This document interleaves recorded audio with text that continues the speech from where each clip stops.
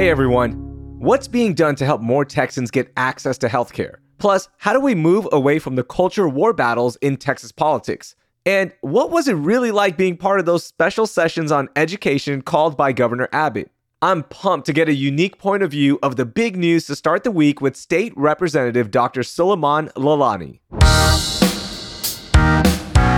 It's Tuesday, February 20th. I'm Rahil Ramzanali, and here's what Houston's talking about. Okay, this is definitely the first time that we've had a state representative and a doctor on at the same time, and it's the same person. State Representative Dr. Lalani, welcome into CityCast Houston. How are you? Thank you, Ryle, for inviting me. I'm doing very well, and very good morning, good day to you and all your listeners. Yeah, man, we are excited to have you on. So let's get into our biggest stories right now. What is your biggest story of the week? For me, actually, the biggest story is healthcare. This is the story of millions of Texans. As you know, I do geriatrics, so I see senior people. And one of my patients, I'm seeing her, and I'm telling her, Ms. Jones, you're not taking your medication. She smiled and said, yes, doctor, this is not covered by my insurance. So I'm not taking it. So I said, okay, you know what? Let me change the prescription. Have you heard about $4 pharmacy to your local neighborhoods? She said, yes. I said, okay, here you go. Just go and get it done. And I see her the following month. And lo and behold, Ms. Jones, you're not taking medications. And then she puts her arm around my shoulder and says, Dr. Lalani, you know, I'm on 8 medicine and John is on other 8 medicine. 4 times 16 is the number I can't afford on my Social Security check. And I came home and I cried that night. And I talked to my wife that I was trying to be smart, but this lady taught me a life lesson. Now, how many of us know Ms. Jones in our life?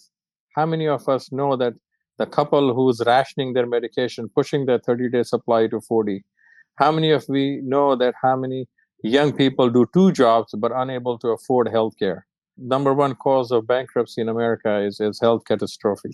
So I want to work on healthcare access and affordability. That's what we want to focus on and make sure that America is not a reactive in healthcare, which is right now. We want to be more proactive, more preventive, so the people can afford to get their healthcare so we can prevent the complications from happening. You go to any ER, any hospital, I can challenge you, and you will see the hallways are full with patients, but more than half of them do not belong there if they get their care done nicely outpatient. And I use my example like, look, when diabetes hits, it hits you, doesn't discriminate the color of your skin, it's going to hit you. And number one cause of kidney failure in America is diabetes. Yeah. So if we can take care of it, there are people who have 20 years of diabetes living a normal life. And we have people who have only a few years of diabetes get into complications. Their limbs get amputated, they get blind, they get things. The main difference is access to care. The one who was able to get the care and the one who was not able to get the care on time and take the medications. So we need to be proactive in this regard. Yeah, we definitely have to be more proactive. And by the way, Ms. Jones is a pseudonym. And the other thing I want to talk to you about healthcare is we always see reports that Texas is one of the worst states when it comes to uninsured children as well. And that's a big problem that we're dealing with in Texas. And being a first-time state representative, how hard is that knowing your background in medicine? And by the way, you're still practicing. How hard is it that when you're trying to talk to colleagues, trying to bring up these problems, but nothing's getting done? You know, Texas leads the nation, even the world in many ways. You know, Texas is the 8th largest global economy. I mean, 8th largest. The economy is bigger than Russia, bigger than Canada or Australia, to put in a perspective. We started our session with $34 billion with B when we started as surplus. We could have done such a nice job for healthcare, education, all those big issues that we have worked on. But unfortunately, the state legislation stayed focused on things that made more noise, but did not have any productive results. There were times of frustration, there are times of chaos and a lot of negativity, but at the same time, there were periods of sanity and blessings because, you know, as one good man has said, there are 2 sets of people in politics. One that will trust you and vote for you and get you elected, but there are second set of people are your colleagues who will work with you and help you pass a good bill or block a negative bill. So I'm able to, connect with our colleagues. I've told them That's how I start my conversation. Like, look, I'm new here, but I know 10-15% of the issues we will never agree upon. I don't Yeah. want to go that way. Why don't we focus on 70% that we agree upon, and let's start working? Because irrespective of the party, there are issues that are affecting all Texans. Are you hopeful about the future of healthcare access in Texas? I am very hopeful. I am very hopeful. And, for example, I try to put a bill along with my colleagues to expand Medicaid, so we can get some federal dollars and get, millions of other Texans get more access to care. Unfortunately, that bill did not go anywhere. But the other Mm, bill, which expanded Medicaid for the expected mothers and the infants, for now it was covered only for 2 months to 3 months. The bill is passed to cover for 12 months. So I'm so wow. happy to report that this is a step in the right direction. And then we need to continue doing that so people can get access. Okay, I'm going to go to my biggest story, State Representative Dr. Lalani. Mine comes from the Houston Chronicle, and it's about getting us on the national grid. Greg Casar, who represents Texas's 35th congressional district, and Alexandria Ocasio-Cortez from New York, AOC, will move forward with a bill called the Connect the Grid Act. The bill would require ERCOT, which is the Electric Reliability Council of Texas, to connect to the U.S. major electric grids. The lawmakers said in a news release that by connecting ERCOT to the rest of the country, Texans would save money, avoid blackouts during weather emergencies, and help the nation also reach its climate goals with Texas's clean energy production. So this is a fascinating one because we heard about this move and potential move after Winter Storm Uri. We've had episodes on this, which I will link in our show notes. But what are your thoughts on this one? Because I'm kind of mixed on it. Well, absolutely. We need to upgrade, even when the houses that we live in, after certain times, we know that we need to upgrade our appliances, we need to upgrade our roof, we need to maintain and whatnot. Here, the grid is out there. And, Texas is now more than 30 million people, all these businesses that are coming up. I think we need to be smart and we need to be proactive. We cannot wait for a disaster and react Yeah. to it. There's a lot of energy exchange that happens with different states. We can do that. We need to focus on some green energies that is possibility, and also upgrade all our grids so we make sure that we stay on top of it. Yeah, for sure. We need to be really on top of upgrading it. My one concern is, and this was a takeaway I had after one of the conversations regarding winter preparation, and Winter Storm Uri is the big one, right? That we always think about, where so many people lost power, lives were lost because we were not prepared. But talking to the guest, he said that even if we were connected to the national grid, it wouldn't have mattered because everybody was without power. Like there was not enough supply out there. And that's like my one big takeaway I always think about, like in a big storm that's impacting everyone, like we're all screwed in this, unfortunately. So that always stuck with me. But yeah, but just being on the grid might help lower prices. We'll research that. We've talked about that before as well with guests, but I think just that, like upgrading, making sure we're good and being proactive is definitely one thing to watch out for. And there's always people have optimistic or pessimistic view. Hmm. I mean, that's a very pessimistic view. Yeah, there is a 1% chance that the whole America will have a blackout. Yeah. But there's a 99% chance that we will get benefit because some state will have, surplus that we can benefit out of it. Yeah, for sure. So we certainly have to look into the glass half full Yeah. and work towards the positivity and hope that how we can innovate and how we can progress further. Yeah, we'll keep our eyes on this story, and good luck with that because ERCOT is deeply ingrained in us, unfortunately, as Texans, and the economy and, look, political aspect. There's just so much that comes with it. So this will be a major, major undertaking.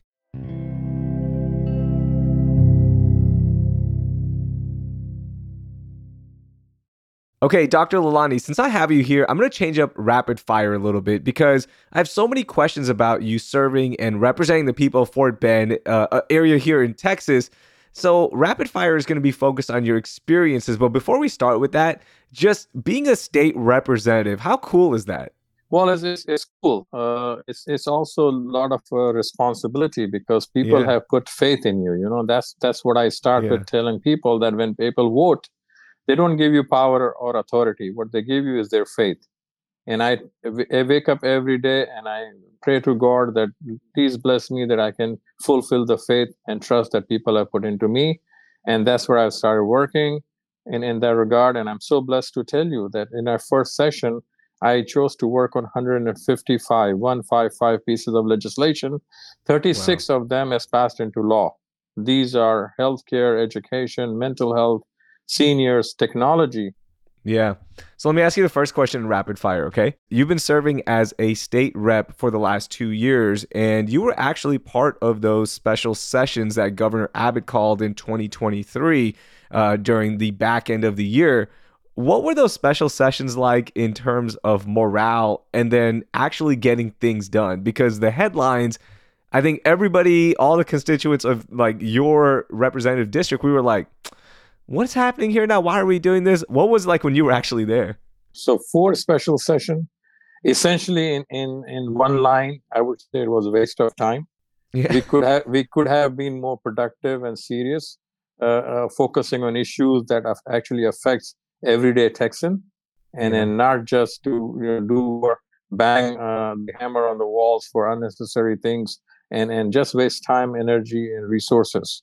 Wow. So while you were there, like were other colleagues also echoing that sentiment? Like, what are we doing here? Why are we wasting time?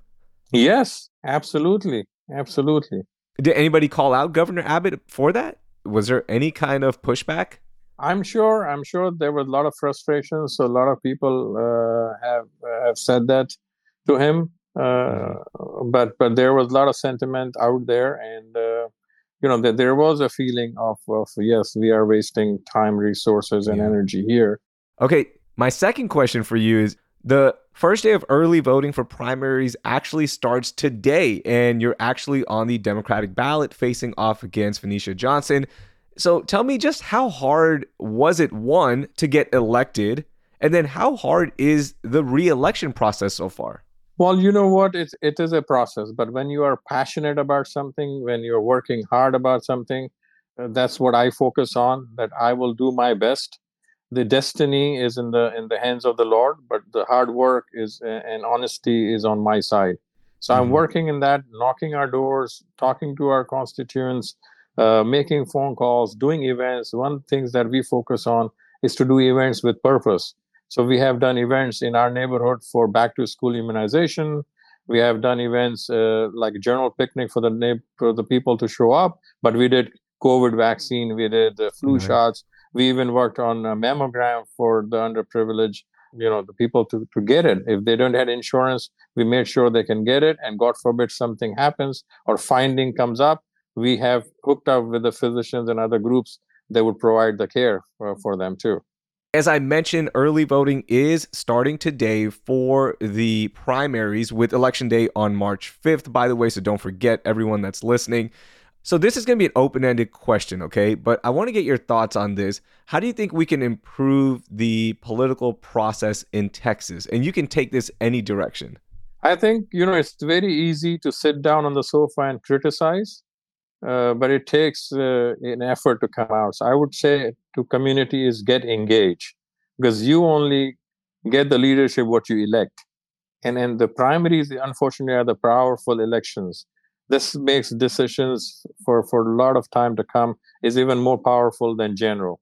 So I would Mm, tell our community to do your research, come out and vote the right candidates, see their background, see what credibility they hold, see what their work they have done, because the way they run the campaign, most likely this is how they will run their offices. And then see what they have done in the past. Most likely that's a reflection of what they will do in future. So whatever change you want to make, come out and vote. Okay, Dr. Lalani, I want to ask you about something that came to my attention, which I was just blown away by. And usually we do only in H-Town stories here, but this is almost like an only in Texas story here. The culture wars that are going on in the political space right now, right? Speaker Phelan attended a Ramadan event with you, and that turned into like an anti vote for Speaker Phelan campaign. And other candidates are now using that to leverage like this is a bad thing that people are learning about other religions, cultures, and reaching across the aisle. What is going on with the culture wars here in Texas? This is an unfortunate situation that that is happening. That's the extreme people are utilizing. We need to focus on issues, important issues like work on healthcare, education, electric grid, flooding, technology. Rather, we are focusing on nonsense issues that are happening. So, as a first Muslim elected in the House, I did celebrated a lot of things to bring all our colleagues on the table to learn from each other. And of course, we had a Ramadan resolution on the floor, and I talked about how our Jewish colleagues celebrate Yom Kippur and how our Christian colleagues are celebrating season of Lent, and how we Muslim do Ramadan, and the rituals are different, but look how the essence are coming to be the same. And then I did the first iftar inside the capital, where our many colleagues from both the sides came and attended. And that's what it is. That shows that, look, Speaker Filian and myself, along with other colleagues, sometimes we have disagreement and a lot of issues. But what we have agreed upon is a mutual respect for each other. And then we wanted to work for our communities together. And that's what it shows. So utilizing religion and sidelining, I think that's a very cheap tactic, which both Republican and Democrat will denounce. And I've linked that flyer in our show notes for those of you who, want to see it and just want to check out like what exactly was said. But there's a picture of you with, candidates, and, Speaker Phelan is highlighted like it's a bad thing that he's there with a Muslim state representative. It is wild. And we could be getting actual stuff done, in Austin, but instead we're focused on things like that. Just to see that was really heartbreaking. Yes, showing respect for other religion is the American value. Yeah. That's another thing that I tell my colleagues, that, sometimes people would want to find a problem, create a problem, manufacture a problem, and then come up with a solution which the problem never existed in the first place. I think diversity is our asset, and we need to be by design inclusive and respect each other, learn from each other, and then that's where we will make progress. State Representative Dr. Lalani, thank you so much for joining us, and it was nice catching up with you. Thank you. That was State Representative Dr. Suleiman Lalani. You can learn about all the stories we discuss and learn more about the bills Dr. Lalani is working on with the links in our show notes. Hey, it's a short week, but we still have a lot of awesome stuff happening around the city. So stay on top of all the Houston events by subscribing to our daily newsletter, Hey Houston, with the info in our show notes. Thank you. That will do it for today. Thank you for listening, and I hope you learned something new.